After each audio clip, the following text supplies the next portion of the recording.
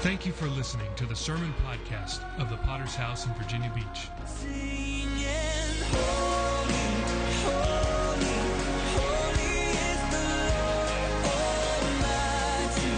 Worthy, all the earth is filled with your glory, glory. We give you glory,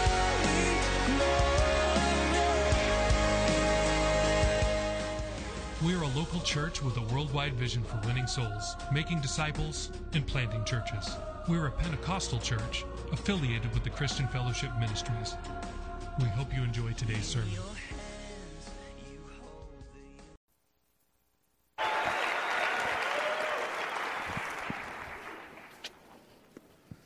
Amen. Glory to God. Good to see you. Amen. Tonight we have been having a fantastic conference. What a privilege just to be in America, just to be home. I love Barbados. They know they're watching. What's going on, man? It's good to be here. It's good to be home. What an honor and privilege it is really to be invited just to come, but even to preach. What a privilege. I'm totally honored. By the way, my name is Tory Williams, better known as the guy who made you wonder if you got the right brochure. So appreciate Pastor Greg, his ministry, amen, the invitation, the staff. Also, of course, Tom Payne, I know normally is here, and so if you're watching Pastor Payne, we look forward to when you can get back and man your spot, amen. So if you have your Bibles tonight, Luke chapter 15. And tonight I'd imagine that most of you are familiar with the term Amber Alert, particularly if you live here in the United States. Amber Alert is an alert system which was designed to quickly galvanize a community to help search for people or children who were reported missing or lost and who were believed to be in a very critically dangerous circumstance. AMBER is an acronym which stands for America's Missing Broadcast Emergency Response. But more than an acronym, the name Amber points to a real person, a young girl by the name of Amber Hagerman, who on January 9th, 1996 in Arlington, Texas, was a 9-year-old little girl riding her brand new pink bicycle she had just gotten the previous Christmas. When all of a sudden a black pickup truck pulled up into the abandoned Winn-Dixie parking lot that she was riding in, out jumped a middle-aged man who yanked Amber off of her bike, tossed her into his pickup truck, and drove off. Folks, that middle-aged man is a picture for you and I of the demonic. And as we sit here this evening, and those of you at home, as you view this conference on live stream, I want you to listen tonight with the understanding that God is sending out his Amber Alert. Because the reality is there are many multitudes of men and women, boys and girls right now who are spiritually lost. And God has enlisted us, God has entrusted us with the mission to go and find them. I want to preach a message I've entitled God's Amber Alert. Luke chapter 15 verse 1 says, "Then all the tax collectors and sinners drew near to him to hear him. And the Pharisees and scribes complained, saying, 'This man receives sinners and eats with them.' And so he spoke this parable to them, saying, 'What man of you, having 100 sheep, if he loses one of them, does not leave the 99 in the wilderness and go after the one, which is lost, until he finds it? And when he has found it, he lays it on his own shoulders, rejoicing. When he comes home, he calls together his friends and neighbors, saying to them, "Rejoice with me, for I have found my sheep which was lost."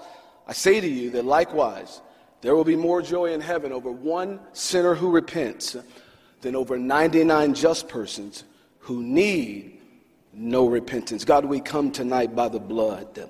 God, I thank you for your word. I thank you for your truth. I thank you for your presence. I ask you, God, you go before me. Go where I cannot go tonight, into the hearts of men and women. God, you go by your Spirit. Help us, stir us for nations, cities, and people, Lord, in Jesus' name. And all God's people said, Amen. Let's consider firstly with you the loss. Our text tonight points us to one of the truths of mankind, and that is, as far back as you want to go, you will always find there will always be a temptation to separate or to divide, whether that is along the lines of nationality or economics, status, political affiliation, whether that is Jew or Gentile, or I am of Apollos, I am of Paul. The bottom line is, in life, somewhere this issue will arise. This is what is going on in our text. In our text, there's a crowd of people surrounding Jesus, and Luke specifically mentions that this crowd is made up of two groups. One group, the sinners and the tax collectors. A sinner, of course, being a Jew who did not follow the law. A tax collector was, a tax collector. A sinner of the worst kind. Now, our text tells us one thing about each of these groups. Verse 1 says that these sinners and tax collectors are drawing near to Jesus. And verse 2 says that the other group, these scribes and Pharisees, are complaining. Now, when I saw that, I said, why didn't it just say one group was drawing near to Jesus and another group was pulling away from him? No, it said one was drawing near and the other was complaining. You know, one of the sure signs you are pulling away from Jesus is when you find yourself complaining a lot, particularly when you're right in the midst of what Jesus is doing. This crowd is in the presence of Jesus. Jesus is communicating profound truths, and yet the Bible says there's complaining going on. Why were they complaining? See, the scribes were men who were diligent students of the law of God. They interpreted the law for the people. In fact, many of the scribes were also lawyers because they knew the law so well. And as they're looking at these sinners, all they can see is how many laws these unclean heathens are breaking.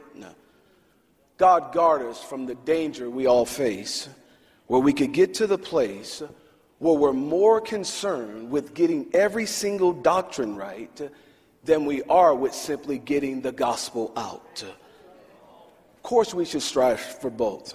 I understand the necessity of correct doctrine. I ascribe to it. But I also know that a new convert can witness to somebody with very little understanding, and that person can get gloriously saved. In our text, they are complaining about the mere presence of these sinners and tax collectors. Because if you know, in that day, it was the idea of ceremonially unclean. And so if you wanted to stay holy, you avoided anything or anybody deemed unholy. And the unholiness of these sinners and tax collectors was considered highly contagious. So this religious elite treated them like they had the coronavirus. They stayed away from them. They quarantined themselves. And so now here are these scribes and Pharisees, and they're looking at Jesus, talking to these social misfits, and not just talking, but our text emphasizes that he's eating with them. Now, you and I can't fully appreciate the gravity of what's happening, but this would have absolutely shocked them to the core. This is Garth Brooks showing up in boots to their black tie affair.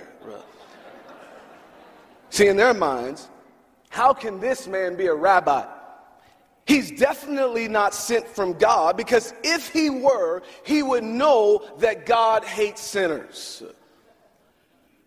Well, I'm not speaking hyperbolically here tonight. That's actually what they thought.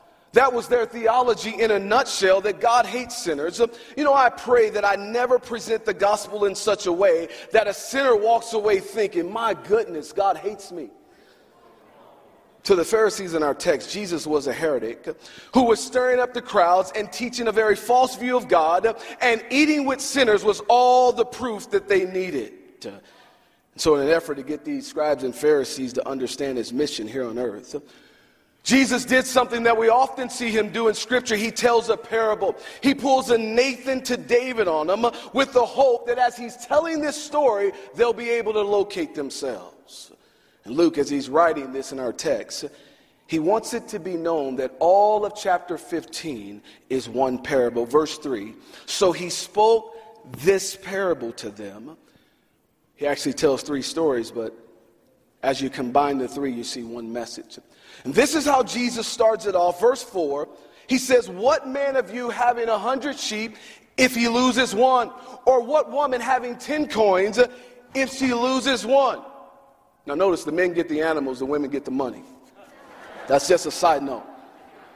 Then, of course, he tells the story of the lost son. So notice now, when Jesus begins to address the complaining of these Pharisees and these scribes, the Bible says he automatically shifts the language from sinners and tax collectors, and he refers to them as lost. Make no mistake, that is a very critical and intentional distinction. In other words, Jesus isn't just speaking semantics. He is choosing his words very carefully.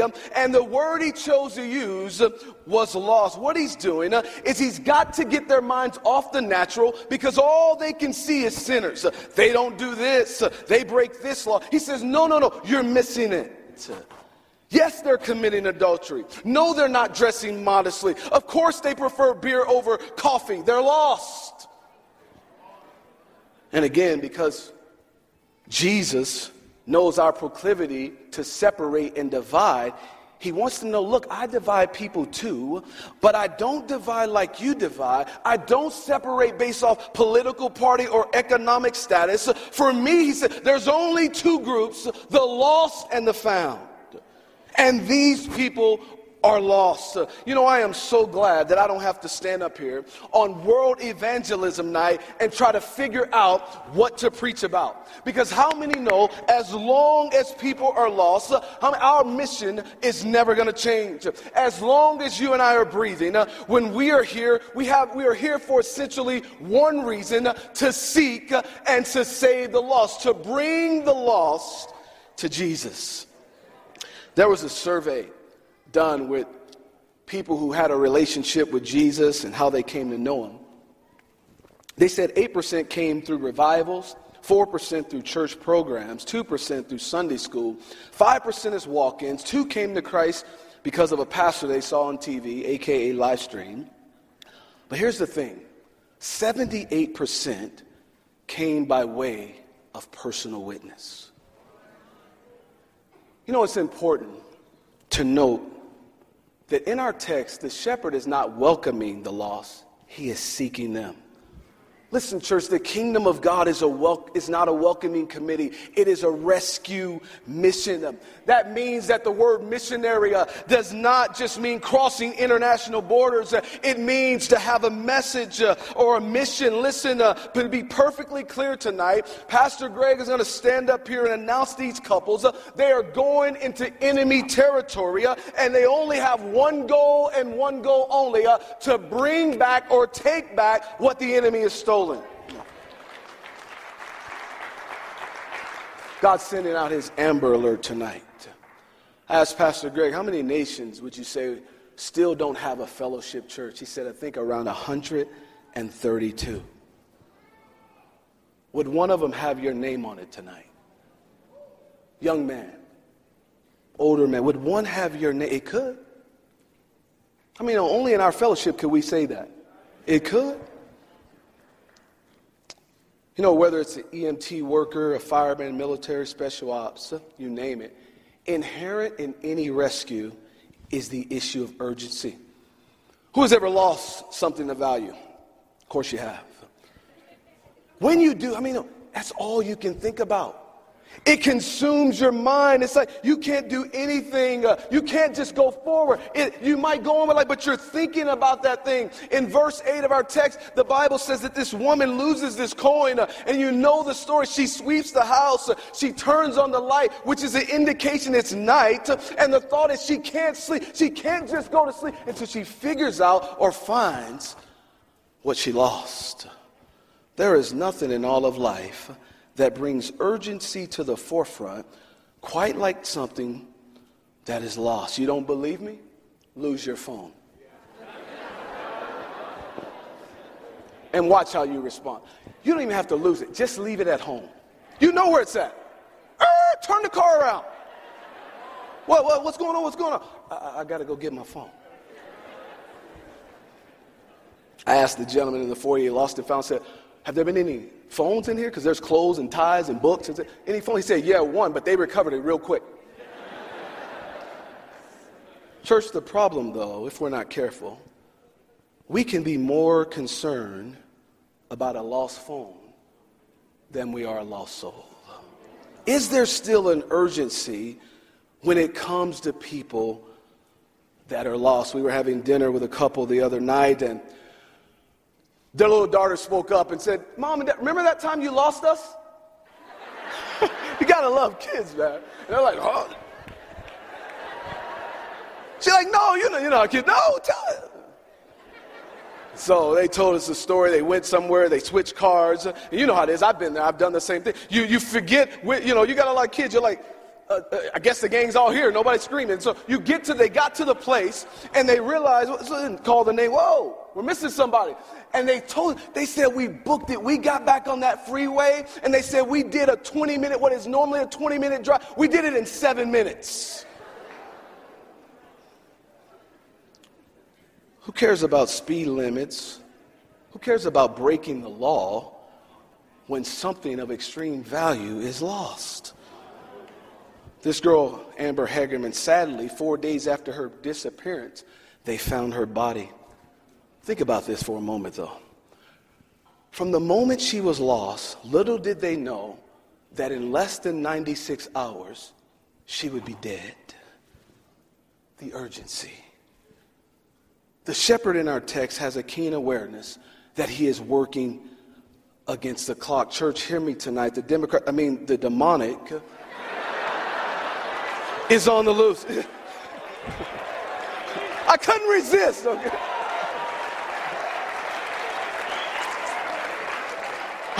We cannot afford to wait until all the conditions are favorable. Ecclesiastes 11:4 says, he who regards the wind will never sow. Dietrich Bonhoeffer wrote this. He said, nothing could be more ruthless than to make men think there is still plenty of time.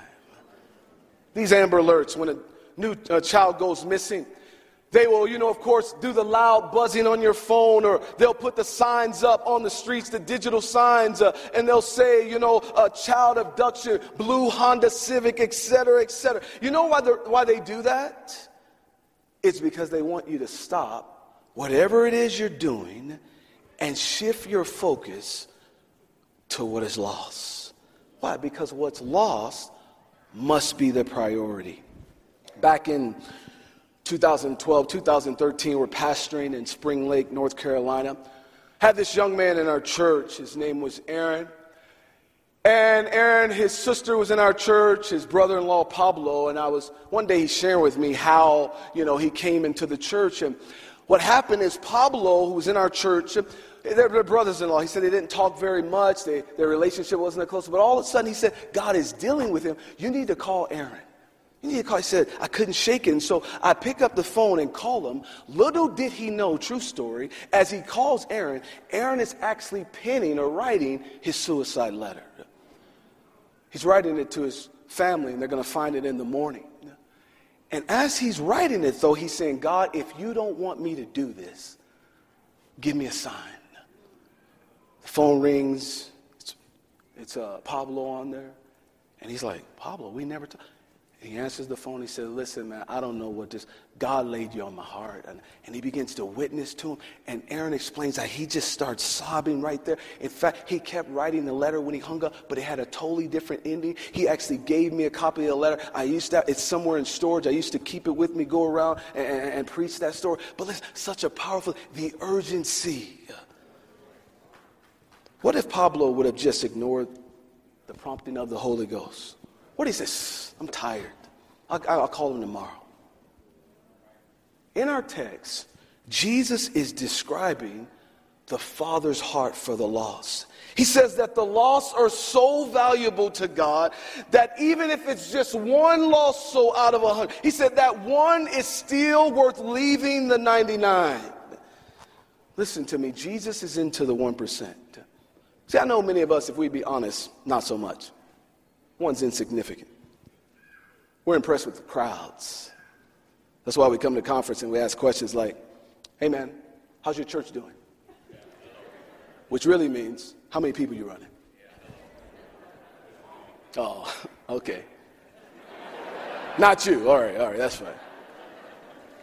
You know, the longer we're involved in this Great Commission, the more in danger we become of falling in love with the idea of evangelism rather than the individual of world evangelism.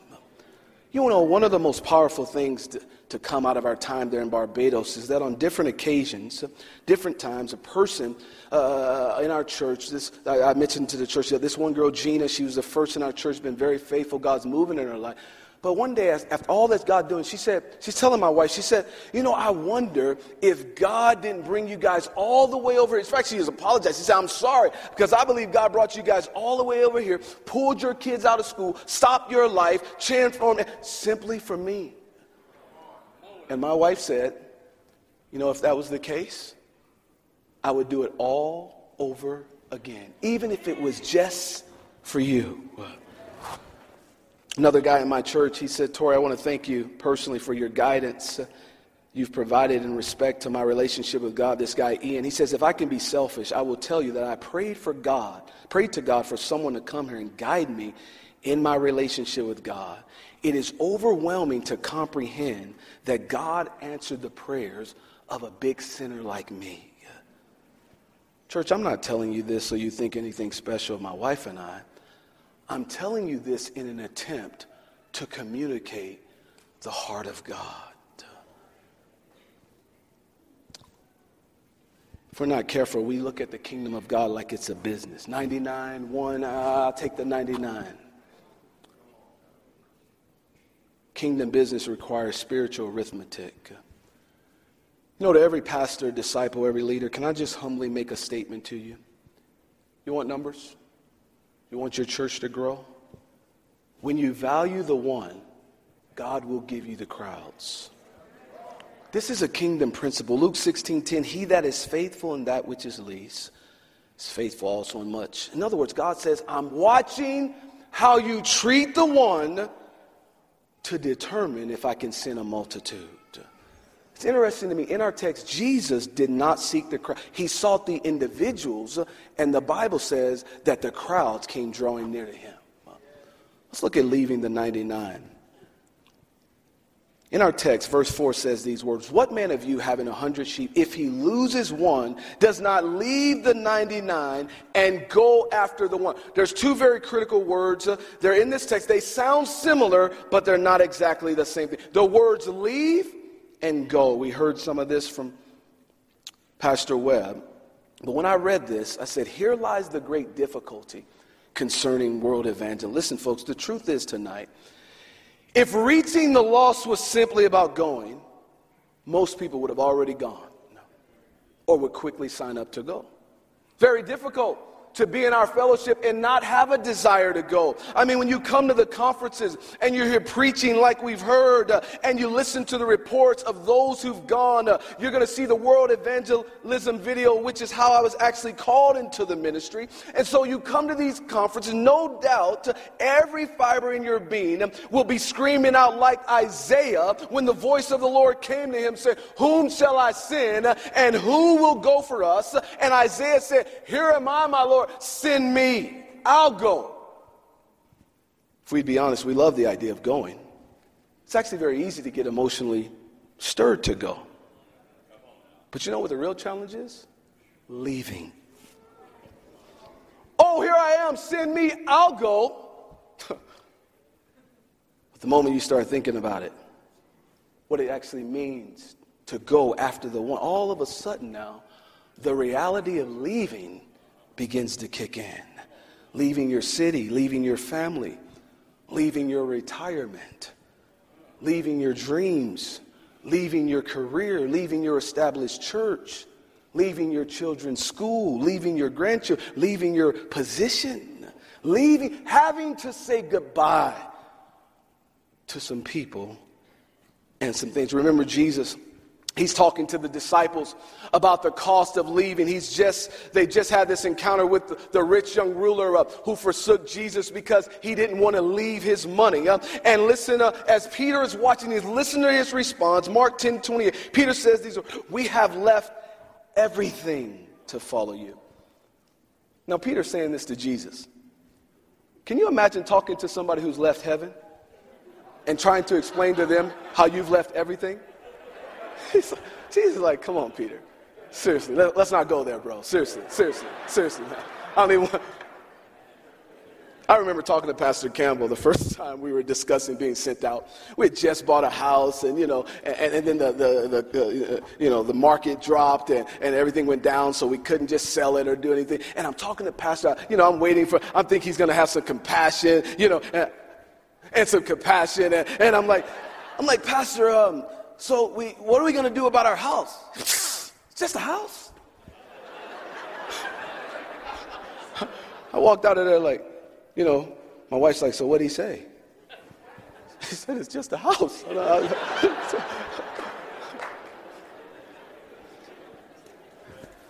See, it's when we have to contemplate leaving that rationalizing the one sheep becomes so tempting.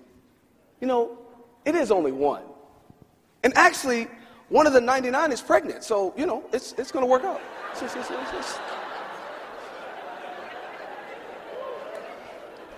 Or we have more legitimate arguments. My church needs me. I hear that one. My disciples won't survive if I leave. What if I leave my church to become a missionary and I come back and there's no churches available? See, we all have all types of justifications for staying in the place that we are. There's people here, you've been praying, God, I need you to speak to me. God, I need a clear word from heaven. Well, here it is. You ready for it? Leave.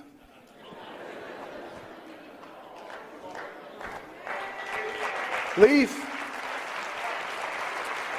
The found sheep must be left before the lost sheep can be found.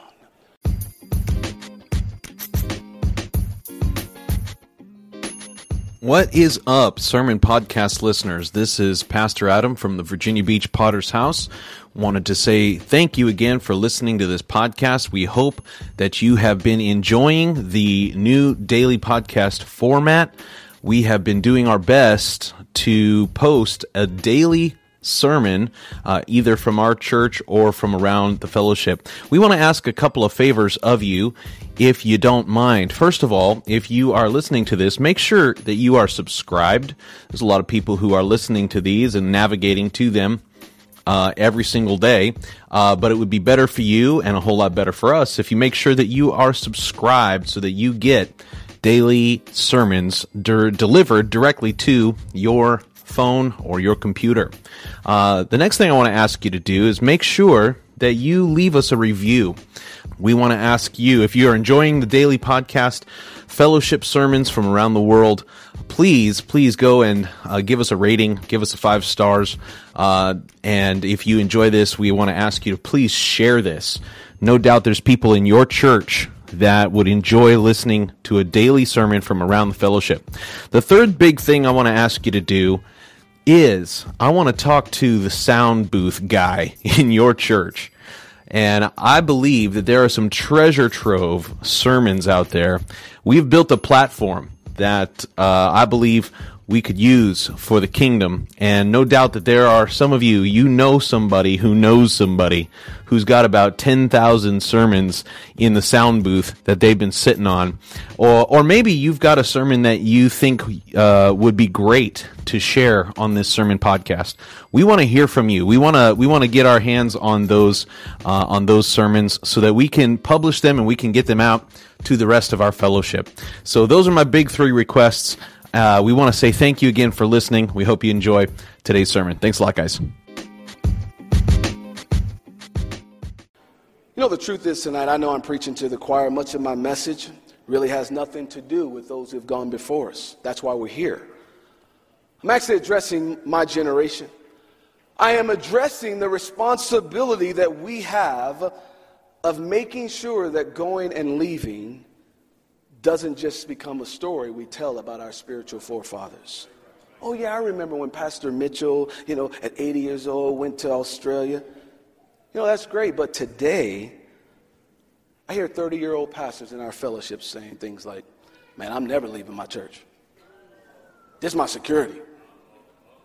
I'm definitely not going overseas. I have to come back and start all over. You better stay in that church.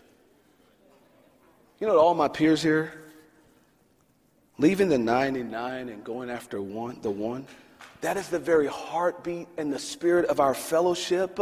Our fellowship was built on this revelation, and God forbid we should ever retreat from the vision that we've been entrusted with. There is a cost to going, and it's called leaving.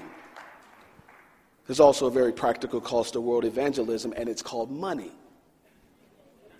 Our text says that when the shepherd found the sheep, he lays it on his own shoulders and brings it home.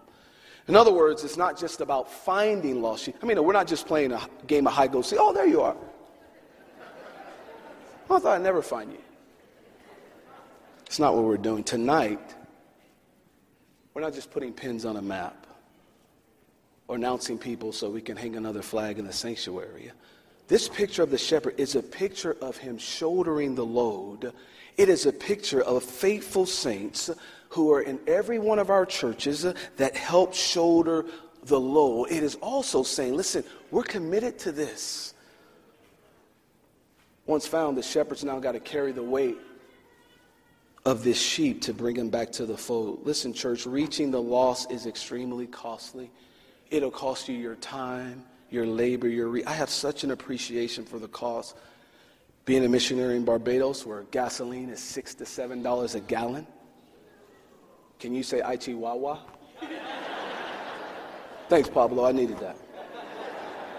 Everything's imported, so groceries are double or triple. If it's double, you're happy. Cost of milk, $8 to $10 a gallon. It's unending. The cost of our car is broken down. My wife's been in the hospital having surgery. Been all kind of things. And I'm thinking, the cost is enormous. Let's close and talk about the rejoicing. Something very interesting about these three stories is in the first two stories, Jesus is addressing the scribes and the Pharisees. What man of you? What woman of you? But in the third story, he does something different. He actually places the scribes and the Pharisees in the story as the elder brother. I hear people say things like, "It's all we care about is evangelism." Does every sermon have to be go ye and outreach and soul winning? No. But truthfully, why that's so easy for us to sit around and pontificate about is because we're part of the 99. And whether you realize it or not, it is not so easy to consider the lost when you yourself are not lost. That's why Scripture has to constantly remind us, and such were some of you. That's why Jesus had to tell the third story in our parable, commonly referred to as the prodigal son. And it's my contention that he's not so much concentrating on the prodigal as he is the attitude of the elder brother. Why do you say that? Because again, you go back to the original context in verse 1 through 4 of our text. He's talking to these scribes and Pharisees who are angry because he's hanging out with sinners. The whole point he's trying to make was that the attention he's putting on winning the lost and hanging out with sinners and tax collectors that nobody else cares about, what he's saying is that there's people who think, you know what, that attention could be put somewhere else. And so he ends with the elder brother. You know the story. There's this incredible party scene. In fact, in all three of these stories, there's this party. The shepherd comes back. He comes back. He calls his friends. He's rejoicing. The woman, she calls all her friends and neighbors. They're rejoicing. The father, of course, we know. The servants come in, and everybody is rejoicing, except for one person, the elder brother, which again, Jesus is trying to highlight so that these scribes and Pharisees can see themselves. Church, I declare to you this: a religious spirit will always turn you inward. And the quickest path to becoming religious is to stop evangelizing. Evangelism, discipleship, church planting, it all starts with evangelism. So what does that mean? That means we're never going to graduate from go ye and evangelism. Because the bottom line is, when you lose something of value, you focus on what is lost, even to the neglect of what is unlost. A few more thoughts and we're going to pray. As I mentioned in each of the three stories in our parable, when that which was lost is found, they throw these parties, and it's a very dramatic jubilation. And listen to these words, verse 6. And when the shepherd comes, he calls together his friends. You know what's powerful to me is the shepherd. First of all, verse 5 says when he finds it, he rejoices. But then the Bible says he brings it home and he calls his friends and he says, listen, come and rejoice with me. When I saw that at first, I'll be honest with you, I said, what's that all about? I mean, he's the one who went and found the lost sheep. Why is he calling everybody to come and rejoice with him? When I saw that, I said, you know what, that's a picture of our fellowship. That's what conference is all about. You know, this is a party. That is why when people get up and tell these reports what they're doing, they're celebrating. They're saying, listen, we went out and we found what was lost. But not only that, what they're saying is, I can't just celebrate this on my own because I realize I didn't do it on my own. Oh, maybe so-and-so, maybe they didn't go, but that doesn't mean they weren't invested. There's people who pray. There's people who give. There's people who go on impact teams. There's people when building offerings and all and vehicles and all, they rise to the occasion. They're praying for converts in your church. They're taking people out to dinner when they come in town. They're holding down their ministry. They're not quitting when others have walked away. They're holding down the fort. As Pastor Greg mentioned in the pastor's leadership, he said there are volunteers here who are holding down the fort. And what they're saying is, listen, I haven't left. I'm leaving the 99 too. I'm just not going, but I'm making sacrifices that are real. When people give in tonight's offering, people give 1,000, 5,000, 10,000. Listen, that's leaving the 99 to go after the one. And in our text, that is what is happening here. A couple illustrations, and we're going to pray.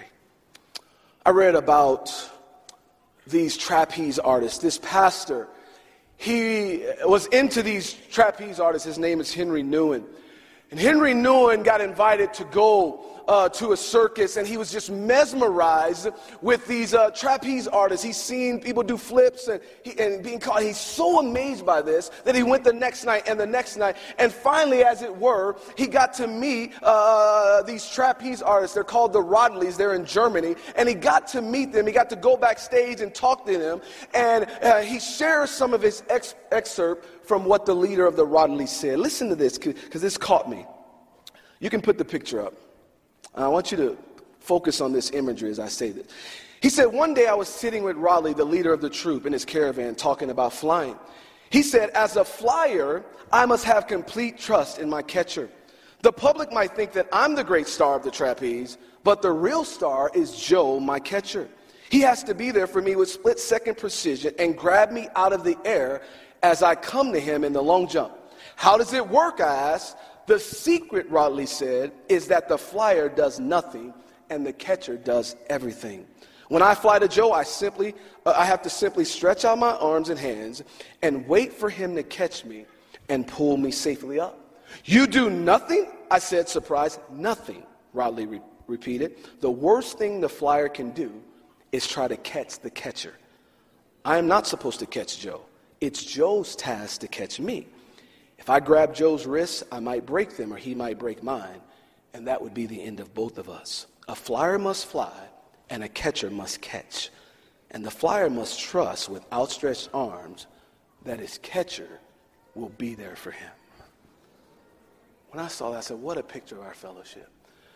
So many people are mesmerized with the people that go, and rightly so, all the flips, but what they really don't see, somebody's catching them.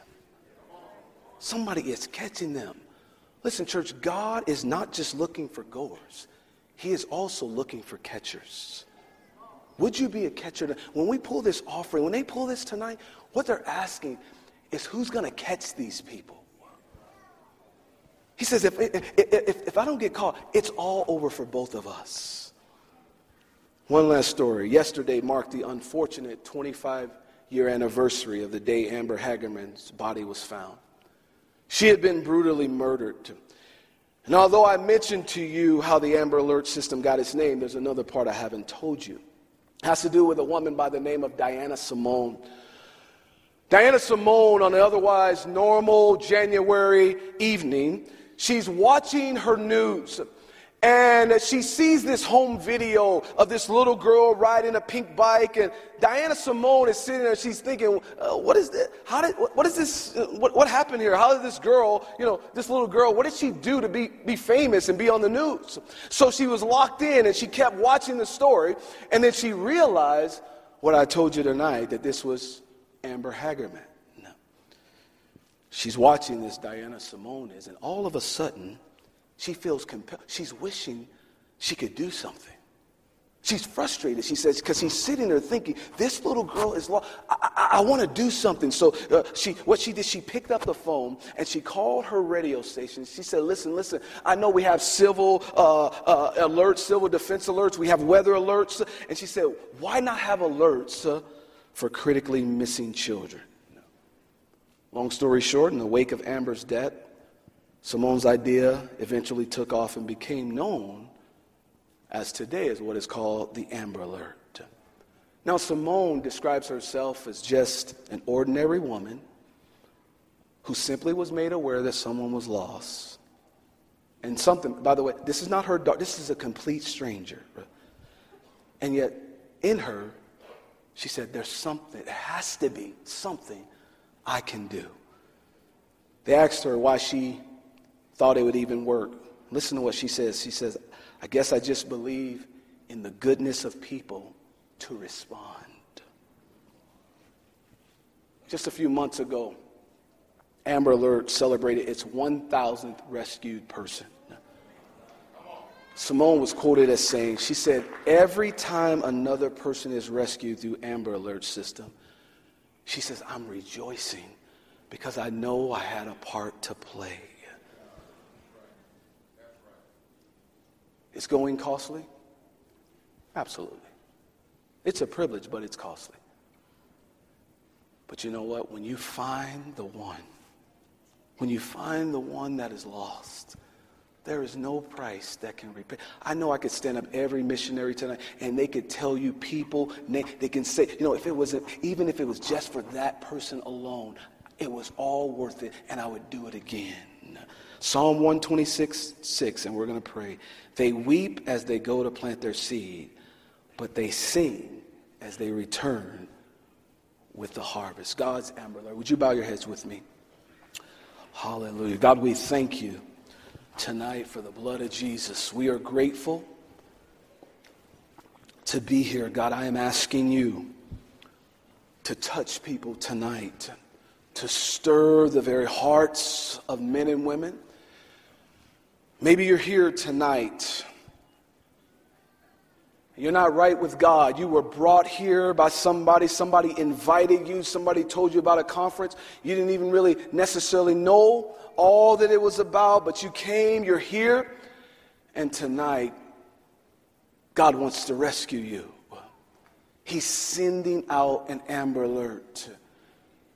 And you're here, you say, you know what, Pastor Williams, I am not saved. I'm not right with God. Listen, I didn't name all kind of sins, drunkenness, alcohol, jealousy, bitterness, sexual sin, immorality, but you're here tonight. And you know, when I walked into church 17 years ago, I hadn't been in church in over 12 years, but one thing I knew, there's no way I'm right with God. I know I'm not right with God.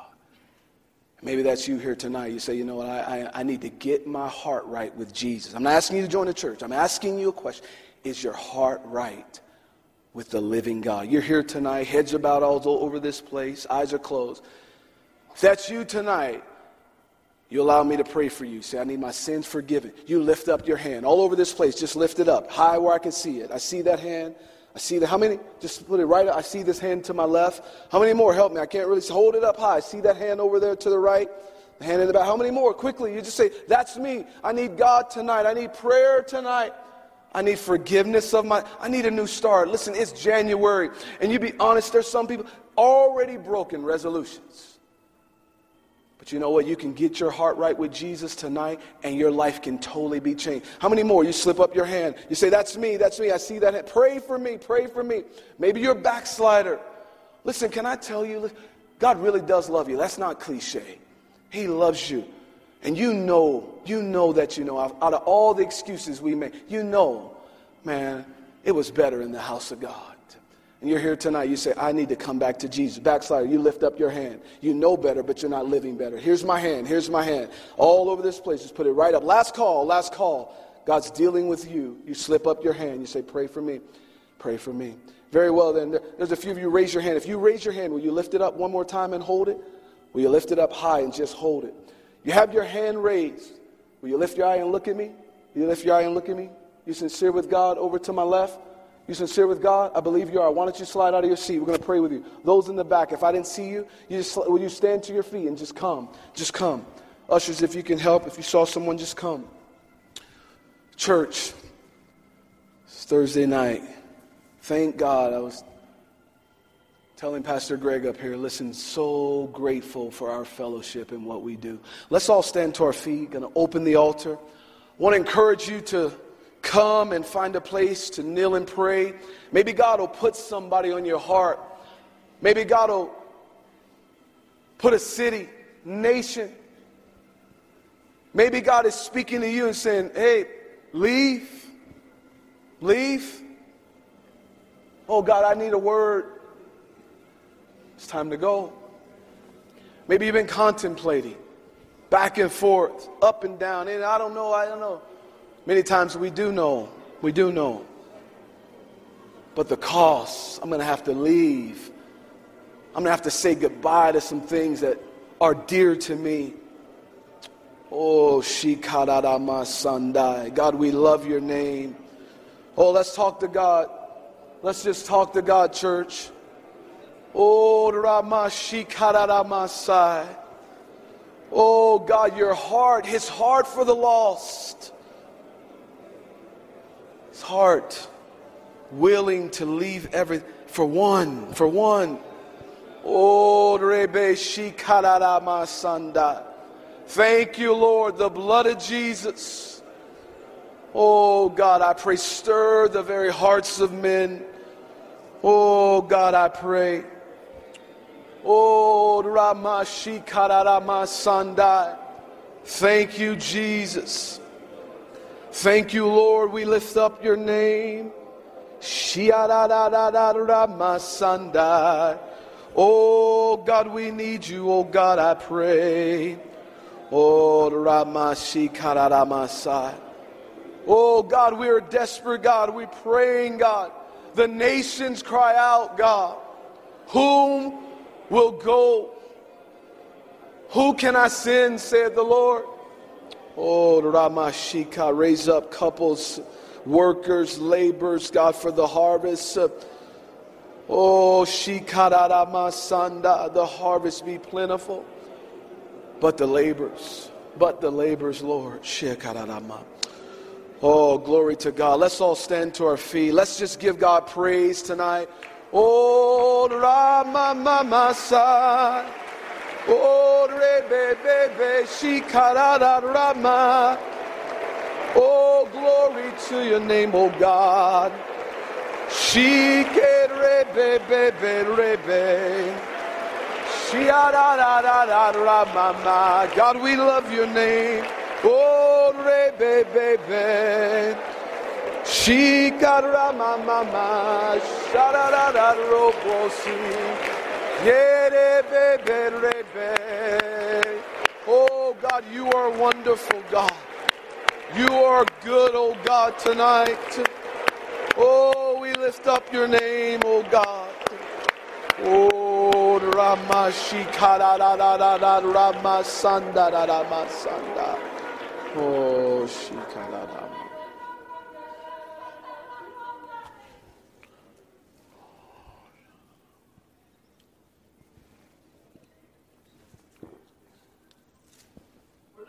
The Lord thy God to his church this day. For yet I have spoken, you do not despise the day of small beginnings. For yet I say to you today that you are no longer small, but you have created great impact. And yet I pose a question before you. Who would know the beginnings of Jonah? Who would know when they were humble beginnings? Yet I say to you that he argued in regards to the nations. Yet I call to you, my people, and I say, remember the covenants that your forefathers made with me. And yet I call you today, continue to lay your life down for the nations. For yet I say to you, I bring a revival that people will be saved by the words that you speak. I will anoint preachers. I will anoint men and disciples as they rise to answer the call, thus says the Lord. Oh, let's give him praise, church. God, Shararamasando. Ikerayando Robo Sanda. Shiaramasanda Ramasando Robo Bobo Shikararamasando. Just want to do just a quick, if you could bow your heads, I want to just do a call for the nations, a call for the nations. As I said, I was Thursday night, Bible conference, God called me to be a missionary. Years and years later, here we are, but I knew that God wanted me to go overseas. I saw a world evangelism video. I was never the same. And so I want to pray with you. You're here tonight, and you would make yourself available, that you say, God, not only am I going to be available, I'm going to own in some things you already know. God's been speaking daily. So I'm going to take them and own them in this year. They're going to be a different year. 2021 going to be a year that I'm going to bring some things in and prepare my life. Whatever that means. I got to downsize. I got to make some real hard decisions, change jobs, be ready to walk away from a job, et cetera, et cetera. But you're saying, I'm going to do that. Especially if you're here, husband, you're here with your wife, or you're a single man, whatever the case may be, single woman. I want to encourage you right now. If that's you, just lift up your hand and say, the nations, specifically, the nations. Hands are going up all over this place. I want you to repeat after me. Dear God, I come to you tonight by your grace and by your mercy. God, I am asking you to help me to discipline my life, to harness my flesh, to prepare my life. We thank you again for listening. Do you want to receive updates from our church in your inbox? Make sure to sign up at our website, vbph.org. If this message has been a blessing to you, would you consider supporting our ministry with a generous donation? Please visit our website at vbph.org and scroll down to find the Give button at the bottom of the page. We would be so grateful for your support. Until next time, love God and love people.